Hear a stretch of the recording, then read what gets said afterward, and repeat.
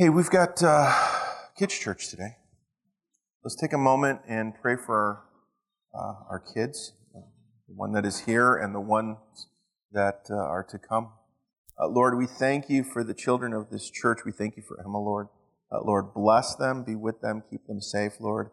Father, I pray for kids' church. Lord, I just pray, Lord, as we begin kids' church again today, Lord, I pray for a spirit of multiplication to come over that. And Lord, I pray that as we have Emma today, tomorrow or next Sunday, we have 2, and then 4, and then 8, and then 16, and so on until we just can't count the kids that you're just raising up in your kingdom. So Lord, bless the kids, bless the teachers, be with them. We thank you, Lord. We pray this in Jesus' name. Amen. Okay, and I'm back.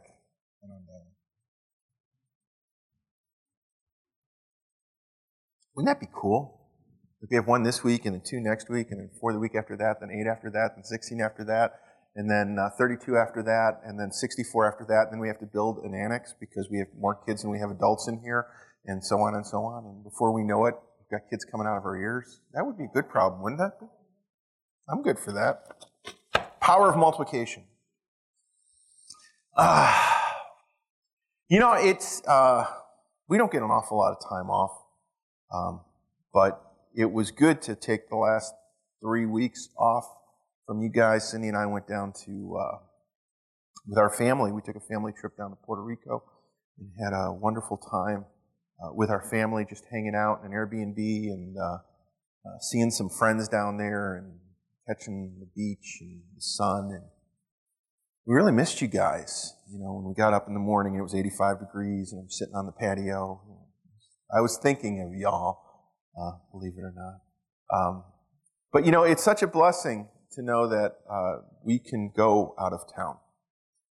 And there were years when we couldn't go out of town because there was no backup or anything like that. So I know John preached once and Brenda preached twice, and I thought they did an awesome job both times. I listened to it when we were gone and of course, here last week. So thank you guys for doing that. Thank you, James, for karaoke worship, which I heard went really well.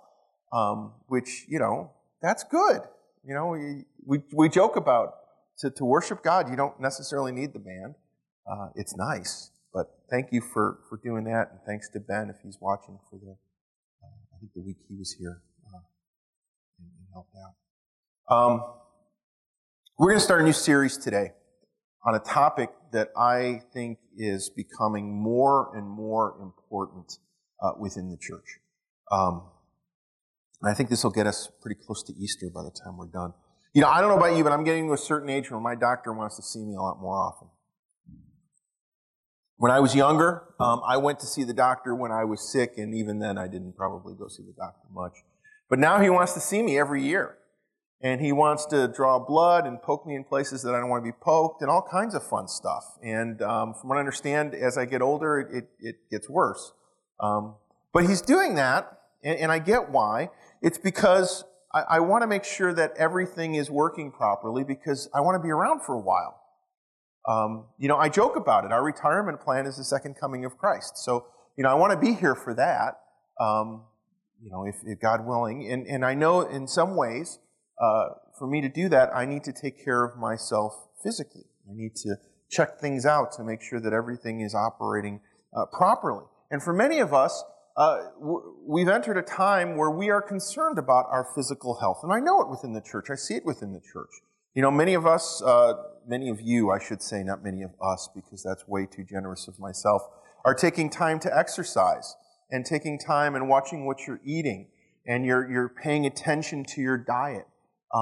And those are all good things. We are conscious of our physical health.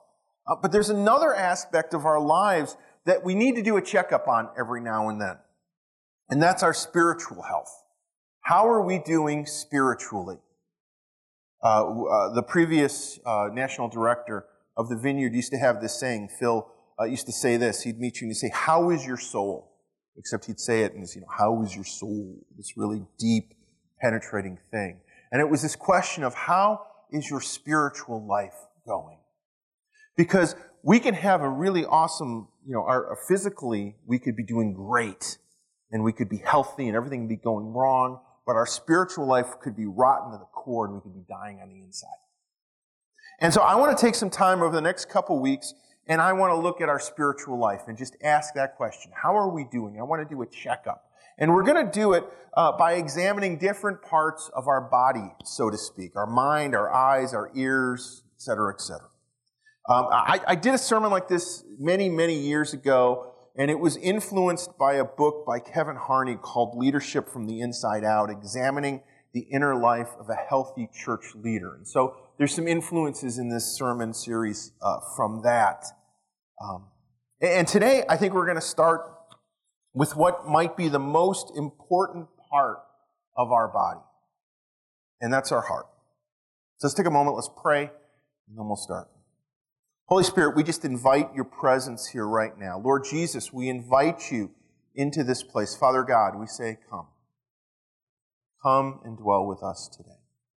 Lord, we just invite your presence to come and just minister to us today, Lord. Father, as we begin this examination of our spiritual life, Lord, I ask that you begin to bring to our attention the areas that we need to work on, the areas that need attention, the areas that may be sick within us, that need your touch, that need your healing. So, Holy Spirit, we just invite you into this place right now. Come, Lord Jesus. Just pray this in Jesus' name. Amen. There's one simple fact of life, and that is that when your heart stops, you are dead. Period. Some others of our organs can fail and we can still be kept alive, but if your heart stops, you're dead. And the same is true in our walk. The condition of our heart determines the condition not only of our physical lives, but our spiritual life. And here's the scary part. We can give an outward appearance of health while being sick on the inside. 12 years ago, about this time, I got a phone call that I just didn't expect at all. We had a woman who was a part of our church. She interned here for years, Charlotte, and she called me from London right before church started. I remember seeing my phone, UK, and I'm thinking, who in the world is calling me at 6 a.m. from the UK? And I picked it up, and it was Charlotte, and she was in tears, and she said, Joe, my mom just died. Her mom was the specimen of health, but what she didn't know is she had a genetic disorder of her heart. And so as she was sitting at the breakfast table, as she was conversing with them and everything looked fine, her heart stopped. And she dropped dead right there. And no one knew that she had an issue. It caught everyone off guard. And there's a warning there for all of us. We need to pay attention to the condition of our hearts. Because on the outside we can look great, but when it stops, we're in deep trouble. So the first question is simple. What does a healthy heart look like? And we see a picture of this in Matthew chapter 22. We're going to start at verse 34. It starts like this. Hearing that Jesus had silenced the Sadducees, the Pharisees got together. One of them, an expert in the law, tested him with this question. Teacher, which is the greatest commandment in the law? Jesus replied, love the Lord your God with all of your heart, with all of your soul, and with all of your mind. This is the first and greatest commandment. A heart passionately in love with God is the starting point for a healthy life and a healthy walk. In Revelations, in the second chapter of Revelations, Jesus writes to the church in Ephesus, and he says this, you've lost your first love. And when we lose that love, that first love, our life can be in danger. We start thinking that losing our first love would somehow be a noticeable thing, that if we lost our love for Jesus, if we lost our love for God, we would notice it, right? We would be like turning away from the faith. We'd make some tremendous statements. We'd be backsliding. There would be all of these signs around us. But the truth is that we can lose our first love and not even notice it. Things can begin to replace Jesus in our lives as our first love. And what's interesting about that is many times those things aren't always bad. We think, well, I'm not sinning, right? I'm not just cheating on my spouse. I'm not, stealing. I'm not doing this. So everything must be fine, right? But all of a sudden, concerns for the world around us, for our family, concerns for our career, concerns for our future, concerns for our finance, concerns for our reputation. We may not see how they replace Jesus, but all of a sudden, they become more important in our lives than Jesus. I had a dear friend of mine years ago who started a business, and his sole goal for starting this business was he was going to finance the kingdom of God. I remember him coming to me, I'm going to make so much money in this business that whatever you want, just start putting a list together, Joe, and I'm going to finance the kingdom of God. I'm coming alongside of him. That was his goal. But the business in time became bigger than the kingdom. And all of a sudden, we no longer saw him at church. We no longer saw him in any of the things we did in the fellowship because he was so fixated on getting this business bigger and bigger and bigger. And in time, the business failed. And he was bitter and he was mad about it because he decided that it was God's fault that the business failed because the business was supposed to help God out. No, he was supposed to make money to help what God was doing, and God didn't hold up his side of the share, his side of the deal, and so all of a sudden, he had this bitterness. We didn't see him at all. See, that's an easy trap for us all to fall into. We think we're doing something good, but all of a sudden it takes in a bigger side of our life, it becomes more important than Jesus does. You would think for a minister that we never have this problem, right? But this is one of the biggest problems that ministers deal with, that pastors deal with. The church, the building, getting a larger congregation, the activities, they all of a sudden become more important than Jesus did. Our reputation, how we compare against other pastors. Do we have a book deal yet? How big is my influence? All of a sudden, my ego becomes more important than Jesus. It happens to all of us.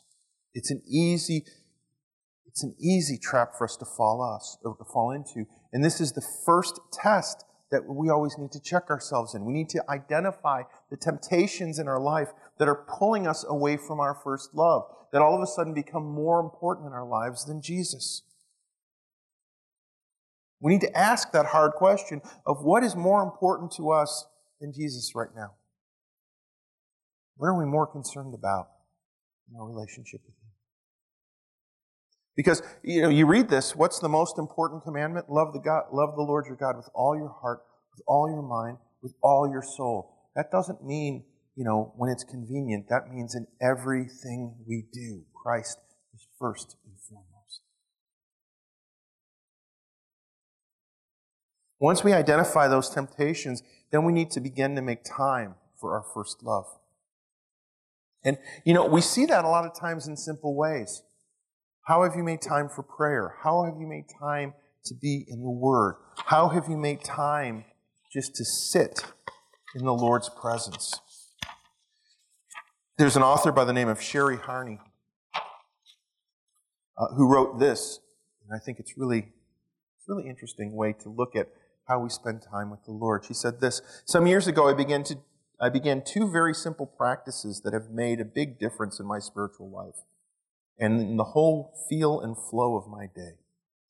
First, when I wake up, I roll out of bed onto my knees. I don't let my feet hit the ground because then I will begin running ahead with all my tasks for the day. I am a morning person, and when I get going, I can forget to put first things first. So I go straight to my knees and talk with God. This conversation can last 30 seconds, a few minutes, or sometimes longer. I've noticed through the years that this practice has helped me examine my life and keep good tabs on what is really happening in my heart. This simple discipline has become a physical demonstration at the start of my day of how I want to live. I long for my heart to be bowed down and for God to be first. And then second, I head to a chair in the study and open my Bible. I spend just a few minutes reading a short passage and meditating on God's Word. I know I will sit there later and spend more time studying the Bible, but this is just a chance to calibrate my heart and mind for the day. Think about that phrase, calibrating your heart for the day. The first thing you do in the morning calibrates what the rest of your day will look like. I get up in the morning. I don't do exactly what she does, but I do something simple, similar. I do have one task I have to do before I do anything else, and that's take the dog out. I've learned that if I do anything before I take the dog out, the dog will bother me nonstop until I take the dog out. So I get up first thing in the morning, I open up the door, and I let the dog go and do what the dog needs to do, and I bring the dog back in. And then I grab my Kindle, or my iPad, which has Kindle on it, and I pull up the one-year Bible. And the first thing I do every morning is I read the passages assigned for that day for the one-year Bible. The house is normally quiet, and that's how I start my day. It's in the Word. I'm not studying it. I'm not digging deep into it. I'm just reading it and allowing it to affect me. Because I realize that if I start my day with that, it's a good foundation for the rest of the day. Now, the temptation that many of us have is when we wake up first thing in the morning, I know many of you probably use your phones as your alarm clock. So your phone goes off, you pick it up, you turn it off, and then what's the next thing you do? You go to Facebook. You go to Instagram. You go to email. You go to TikTok. You go to whatever. By the way, I've come to this conclusion, and I never was on TikTok until Facebook had Reels. TikTok is like crack cocaine, guys. I mean, you want to lose yourself for like hours and not realize where it all went? I started doing that at work when we were dead, and I was like, this is addictive. I just lost 2 hours. At work, that's okay. When the car wash is dead. Not at a real job. But most of us start with that. We start there. And where does that ground you? Where does that start your day off? It starts you thinking. It starts you working. Many of you probably start your jobs hours before you actually go to your job. What if you calibrated your day differently? What if you calibrated it towards Christ and started it there? And you're focusing upon Him. You're inviting Him into your day. And when He's in your day, He will lead you and guide you through the day. And perhaps some of your responses, some of your activities, maybe they're going to look a little different because you calibrated differently. Now, after we check our first love, there's a second thing that we need to check. And Jesus talks about this immediately after this first passage in Matthew. Remember the Pharisees asked Him, what's the most important law of the covenant? And He says, love the Lord your God with all your heart, with all your soul, with all your mind. And then in verse 39, He says this, and the second is like it. Love your neighbor as yourself. All the law of the prophets hang on these two commandments. The second area that we need to check is what does the health of our heart look like as we look towards other people? What's the health of our relationships? How do we feel about those people? Because notice what Jesus says here. All the law of the prophets depend on those two statements. What is our heart response towards God, and what is our heart response towards others? See, the purpose of the law is about how we relate to God. And Jesus understood that authentic relationships with God should lead to a deeper love for people. But the challenge for us is that we forget about that call to love one another, right? We tend to go one of two ways. We look at our spirituality as something that is just about us. And so we focus on our inward lives at the expense of people. There's a huge craze in the church right now to kind of go into your inward life. We talk about inner healing. We talk about deliverance, even some counseling. And I know all of that is good. Don't get me wrong. There's a place for all of that. But we can spend so much time focusing on our inner life that we completely miss all the people around us. I know there are moments where we need to do that, but the cross takes care of a lot of it. And sometimes our inner lives improve when we focus on the relationships that are around us more so than just us. We get this attitude that it's just me following God alone. And then we live as a hermit. Or we can look at people as a means to an end. And I've seen this. People are just notches on our belt. I remember once when I was interning down in Georgia and training to be a pastor, we went, we used to go to this housing project. Actually, it was a transient hotel that was their version of a housing project. And we'd go every Tuesday and we'd bring McDonald's and we'd pray for people. And I remember once we ended up in this room and there were a bunch of these Hispanic gentlemen that spoke like no English whatsoever. And I was with somebody and they started like pounding them with the gospel. And you can tell that these guys just didn't understand a word that we were talking about. And so finally we got to the end and it's like, you know, do you want to say the prayer? And they were like, yes, we'll say the prayer. And it was more like, we're going to say the prayer just so you get out of the room, okay? And so they say the prayer and as we're leaving, I look at them and I'm like, well, what do we do now? You know, I don't think these guys understood us. And the quote was this: well, our job is just to catch the fish. It's the pastor's job to clean the fish. And it was this attitude where we just got to get people, you know, they're not our problem. They're not our responsibility. We don't have to worry about disciple. That's paid staff. They'll do that. And we can get this attitude about people. I've seen it when we do benevolence ministry. I've seen it in benevolence ministry where we treat people just as projects. Not people. I've seen it in teams that we've brought to Puerto Rico. You want to get on my bad side if we go to Puerto Rico? Treat the people of Puerto Rico like inferior children who don't fully understand everything because they don't speak English as well as we do. Like projects.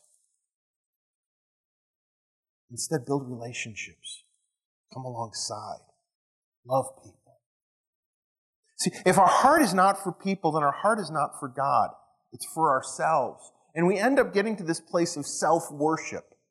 We're worshiping ourselves. We're worshiping our inner health. We're worshiping our spirituality. We're worshiping the tasks that we can accomplish. And it moves our heart away from God. See, Jesus gave us a really simple test for this. It's really simple. And it's the one another's. If you spend any time in the New Testament, you're going to hear this phrase over and over and over again. One another, one another. So I'm going to read them to you. These are all throughout Scripture. It's used 100 times in 94 New Testament verses. 47 of those give instructions to the church, and 60% of them come from Paul. There's a whole group about unity. 1/3 deal with the unity of the church. Be at peace with one another. Don't grumble with one another. Be of the same mind with one another. Accept one another. Wait for one another before beginning the Eucharist. Don't bite, devour, and consume one another. Don't boastfully challenge or envy one another. Gently, patiently tolerate one another. Be kind, tender-hearted, and forgiving to one another. Bear with and forgive one another. Seek good for one another and don't repay evil for evil. Don't complain against one another. Confess sins to one another. 1/3 of them deal with love. Love one another. Through love, serve one another. Tolerate one another in love. Greet one another with a kiss of love. Be devoted to one another in love. 15% deal with humility. Give preference to one another in honor. Regard one another as more important than yourself. Serve one another. Wash one another's feet. Don't be haughty. Be of the same mind. Be subject to one another. Clothe yourself in humility towards one another. Then there's the rest. Do not judge one another. Don't put a stumbling block in a brother's way. Greet one another with a kiss. Husbands and wives, don't deprive one another of physical intimacy. Bear one another's burdens. Speak the truth to one another. Don't lie to one another. Comfort one another concerning the resurrection. Encourage and build up one another. Stimulate one another to love and good deeds. Pray for one another. Be hospitable to one another.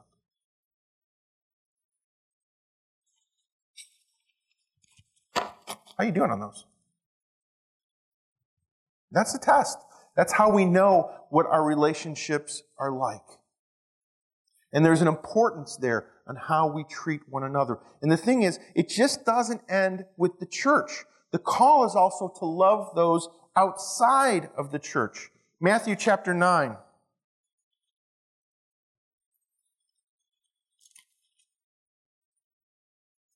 Verse 35 and 38. Jesus says this. Jesus went through all the towns and villages, teaching in the synagogues, proclaiming the good news of the kingdom and healing every disease and sickness. When he saw the crowds, he had compassion on them because they were harassed and helpless like sheep without a shepherd. Then he said to his disciples, the harvest is plentiful, but the workers are few. Ask the Lord of the harvest, therefore, to send out the workers into his harvest field. Jesus had compassion for those outside of the church, for the lost. His heart was breaking for them. How is our heart for the lost? Are we trying to protect ourselves from them? Keep them away because, sin is dangerous? Is it us versus them? Or are they just simply another notch on our belt? A healthy heart is one who has compassion and love for those outside of the church, those who don't know Jesus. So our ministry, our outreach, our witness is supposed to be filled with compassion and love, not judgment. So, how do we check our heart for people? There are two simple things. Are we doing the one another's well? And are we making time for those outside of the church? Now, there's a final checkup for your heart. To fully love God, to fully love people, we also need to be able to forgive. Matthew 18, verse 21 says this. Then Peter came to Jesus and asked, Lord, how many times shall I forgive my brother or sister who sins against me? Up to 7 times? And Jesus answered, I tell you, not 7 times, but 77 times. This is a hard one for us, if we're honest. It's easy to love God, it's easy to show love to others, but when someone hurts us, it's tricky to forgive. There's one thing that I've learned. Unforgiveness is like heart disease. Heart disease can come on slowly. It can come on a way where it takes years to show up. And when it does, it can kill you. Unforgiveness is like heart disease. It starts in your heart. It turns your heart hard and dark. And before you know it, it kills our faith. It kills our walk. It kills our life for God. And unforgiveness can become our first love. Have you ever met someone who was so mad that drove every aspect of their life? So hurt that they live with that hurt first and foremost. That hurt, that unforgiveness becomes their identity. To have a healthy and strong faith and a healthy and strong life, we have to learn how to forgive. Now, the checkup for unforgiveness is really uncomfortable. I don't know if you've ever had a physical. As you get older, there are a couple things that they do that are really uncomfortable, but they're important because if you don't have them done, they're secret killers that can sneak up and get you. This is one of them. So find a couple of people who you love and trust and ask them a couple of questions. First, is there anyone who has wronged me who you feel I have not fully forgiven? What's amazing is the people around you can see and hear unforgiveness better than you can. See, when we hold a spirit of unforgiveness, it oozes out of our life. You hear it out of everything you say, and the people around you know it. They can sense it. They can feel it. They're usually too afraid to tell you about it because they don't want that oozing towards them.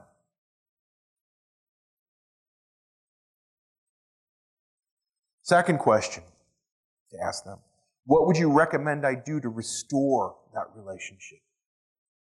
Ooh, that's a hard pill.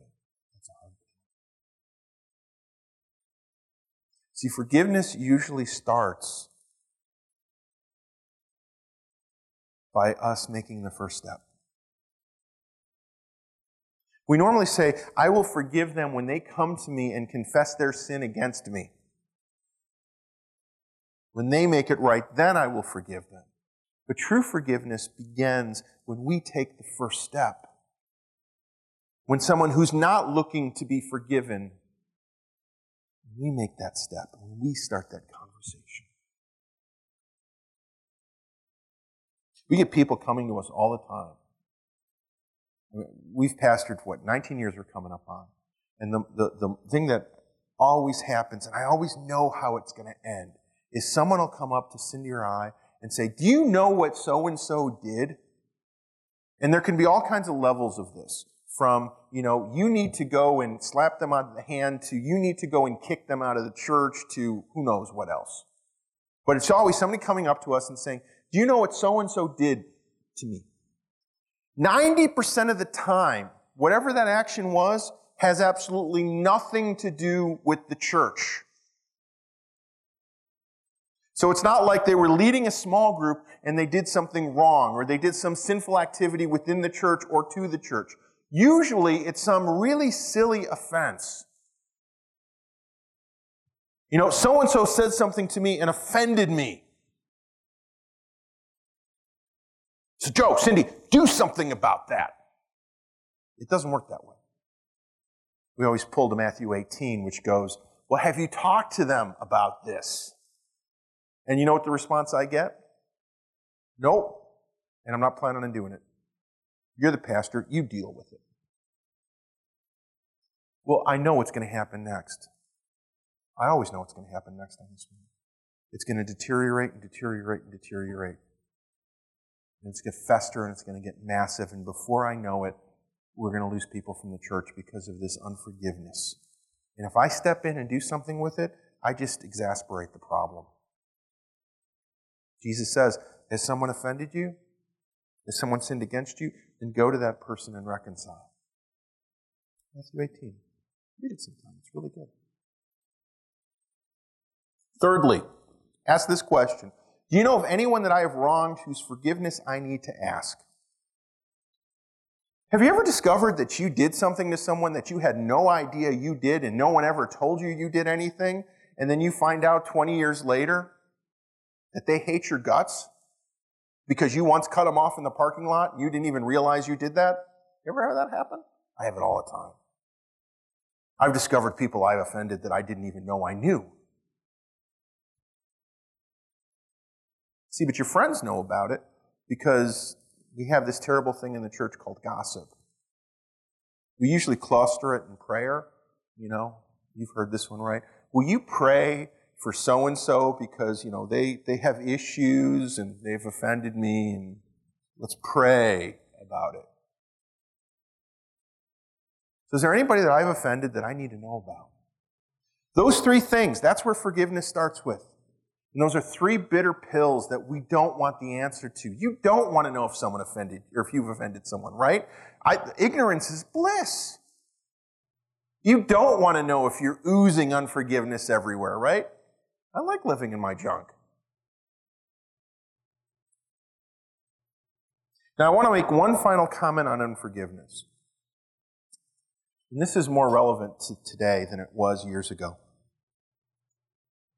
It seems to me like over the past couple of years, people have figured out that unforgiveness can be a really powerful thing.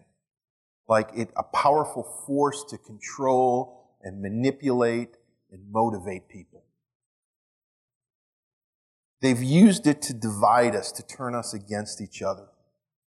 Facebook discovered that anger and unforgiveness is awesome for driving content and selling more ads. You ever wonder why you don't see happy stories? Because you don't respond to happy stories. You respond to that other junk.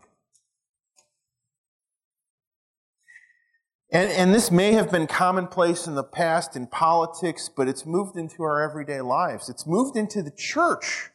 We've experienced and hear it in levels that I've never seen before in my life. It seems to be that the unforgivable sin has turned into having a different opinion than I have. If you think differently than I am, if you do something slightly, that's unforgivable. And like I said, people have figured out how to really monetize that and use it. And we're being bombarded by it. People we disagree with have become our enemy, and we feel empowered to pour out our vengeance on those people. You may say, Joe, you're overreacting on this. So Cindy works at a hospital, right? And one of her jobs every now and then is to sit at the front door at this table, and she has a temperature gun. And so when you walk into the hospital, her job, when she gets to do this, is to stop you and say, let me take your temperature, bing, and are you sick? Do you have symptom A, B, C, D, da-da-da-da? By the way, you're in a hospital, wear a mask. Okay? That's her job. Not necessarily her political disposition. She didn't create all of that. She didn't decide. It's just her job. She's, a peon in the whole machinery of the hospital. But she's the frontline peon. And so people come into the hospital, and what she has been called and threatened, and physically threatened, because of just taking a temperature, because of asking to wear a mask. She's been called language that I can't say from the pulpit. She has been physically threatened to the point where she has been fearful. She has no panic button because they didn't design the hospital for this position. They just put a folding table there, so there's no panic button to call security. There's no nothing. But she takes the brunt of it every single day she works there. And here's the interesting thing. For some reason, people feel empowered that it's their responsibility to do that.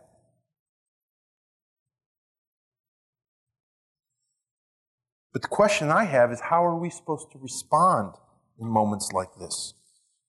Jesus is really, really clear about this in Matthew 5. Starting in verse 38, he says this, "You have heard it, that it was said, an eye for an eye, a tooth for a tooth. But I tell you, do not resist an evil person. If anyone slaps you on the right cheek, turn to them the other cheek. If anyone wants to sue you and take your shirt, hand over your coat. If anyone forces you to go 1 mile, go with them 2 miles. Give to one who asks you, and do not turn away from the one who wants to borrow from you. You have heard it said, love your neighbor and hate your enemy. But I tell you, love your enemies and pray for those who persecute you, that you may be children of your Father in heaven. He causes his sun to rise on the evil and the good, and sends rain on the righteous and unrighteous. If you love those who love you, what reward will you get? Are not even the tax collectors doing that? And if you greet only your own people, what are you doing more than others? Do not even the pagans do that? Be perfect, therefore, as your heavenly Father is perfect." I have heard influential people in our society say publicly that these teachings of Jesus don't work anymore, that we need to reject them and we need to be more aggressive. When we do that, we're demonstrating that our first love is no longer Jesus. I've heard that said to Christian groups. Our first love is no longer Jesus, and our heart begins to die. As followers of Jesus, we're supposed to be different, and that different starts with the condition of our heart. Look, I don't know if you've ever noticed this. The first thing a paramedic does when they come to someone who is unconscious is they check for their pulse. is their heart actually working? And if our heart isn't working, physically and spiritually, then we're dead. We are spiritually dead. If your heart is not working at all, I'd be very concerned about what your relationship with Jesus looks like. You can come to church every day. You can give you can give over and above a tithe. You can build cathedrals. You can do everything. But if your heart is dead, if your first love isn't Christ, if your relationships are garbage, if you hold unforgiveness, it doesn't matter. You're spiritually dead. And so it's extremely important that we need to check our hearts and make sure we're doing everything we can to improve our heart's health. And that's why we exercise, right? Yes, to lose some weight, but we want to strengthen our heart. That's why you go to the grocery store, and what do you see on all those cereal boxes, right? The heart. Because this, if you buy this processed food, it's better for your heart than this other processed food. And we could talk about that in another season. That's why you eat certain fruits and vegetables, right? Because they're better for your heart. Because a stronger heart usually means a stronger life. A stronger heart spiritually usually means a more fruitful, healthy, powerful spiritual life. So how do we do it? It's simple. We ask, how's our love towards God looking? How's our love towards Christ? Is He our first love? Do we calibrate our day with Jesus, or do we calibrate our day with Facebook? How's our love towards people? Are we showing love to other people? Are our relationships healthy? Are we doing the one another's? Do we have compassion for the lost? Or are they just an annoyance? Are we walking in forgiveness, or has unforgiveness taken over our lives? Has bitterness taken over our lives? Those answers to those questions will determine what the health of your heart is. And if your heart isn't operating, then you're dead. Let's stand and pray. Holy Spirit, we just invite your presence right now. Holy Spirit, come into this place.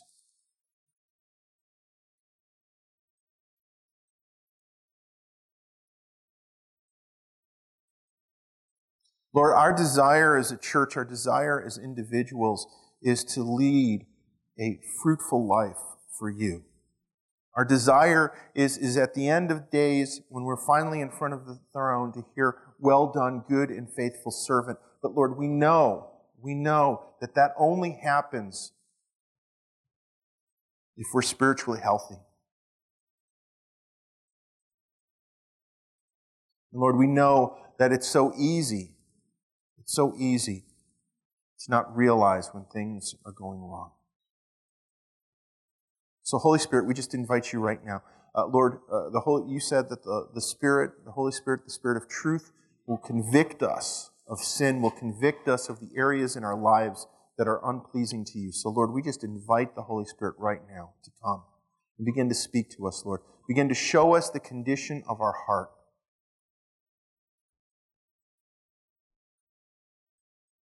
Lord, begin to show us our relationship with you, our relationship with the Father, our relationship with Jesus. Holy Spirit, just begin to show us what that relationship is. If Christ is truly our first love, or if there's so many other things that have taken over for Him.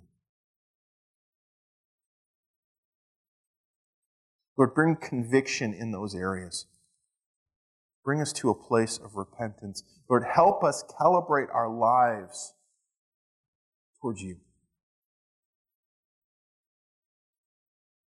And Holy Spirit, we just invite you right now to look at our relationships. Lord, just check out the health of our relationships, Father. Bring to our attention anywhere where our relationships are lacking. Bring to our attention anywhere where unforgiveness has taken over, where bitterness has taken over in our lives. And Holy Spirit, we ask that you come right now and just begin to bring transformation into our lives.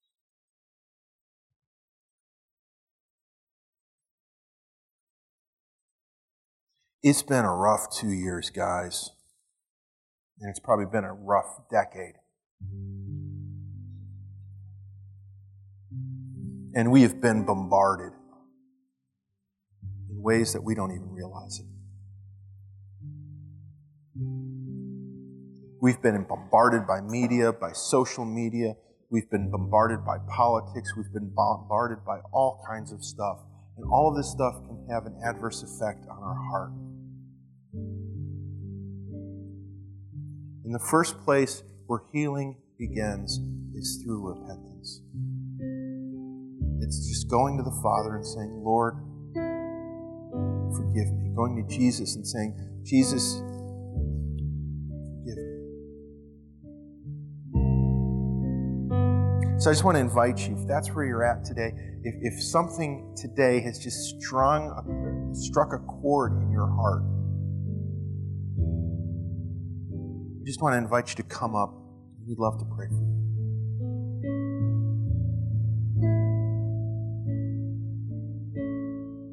Because the Lord wants to bring transformation. He wants to bring healing to our hearts.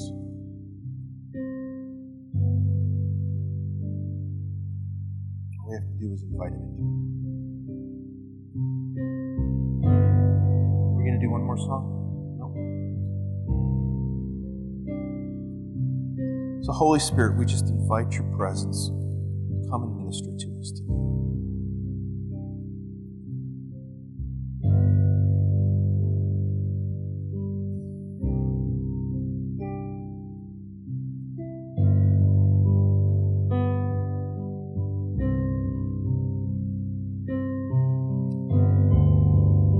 As we close, feel free to come up. If you need prayer for anything else, feel free to come up as well. Otherwise, may the peace of the Lord Christ go with you wherever He may send you. May He guide you in the wilderness. May He protect you in the storm. May He bring you home rejoicing at the wonders that He has shown you. May He bring you home rejoicing once again into our lives. Have a wonderful Sunday. I challenge you this week to keep track of your heart. I challenge you this week as you wake up to do something other than grab your phone. Grab the Word. Spend some time with God. Invite the Holy Spirit. Prayer doesn't have to be for hours. It can be for 30 seconds. Calibrate Christ. I invite you to do that. I invite you to look in areas of your life where you think there might be unforgiveness, where you think people might be mad at you, and take that first step. Take that first step. Exercise is always hard that first week, guys. It's always hard that first week.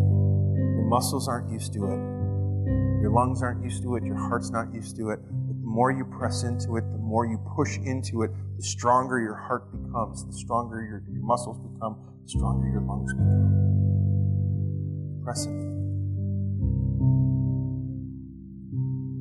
May the peace of the Lord Christ go with you wherever He may send you. May He guide you in the wilderness. May He protect you in the storm. May He bring you home rejoicing at the wonders that He has shown you. May He bring you home rejoicing once again into our doors. Have a great week, guys. Communion Sunday next week. If you're at home, make sure you have some bread and juice. We'll see you all next week.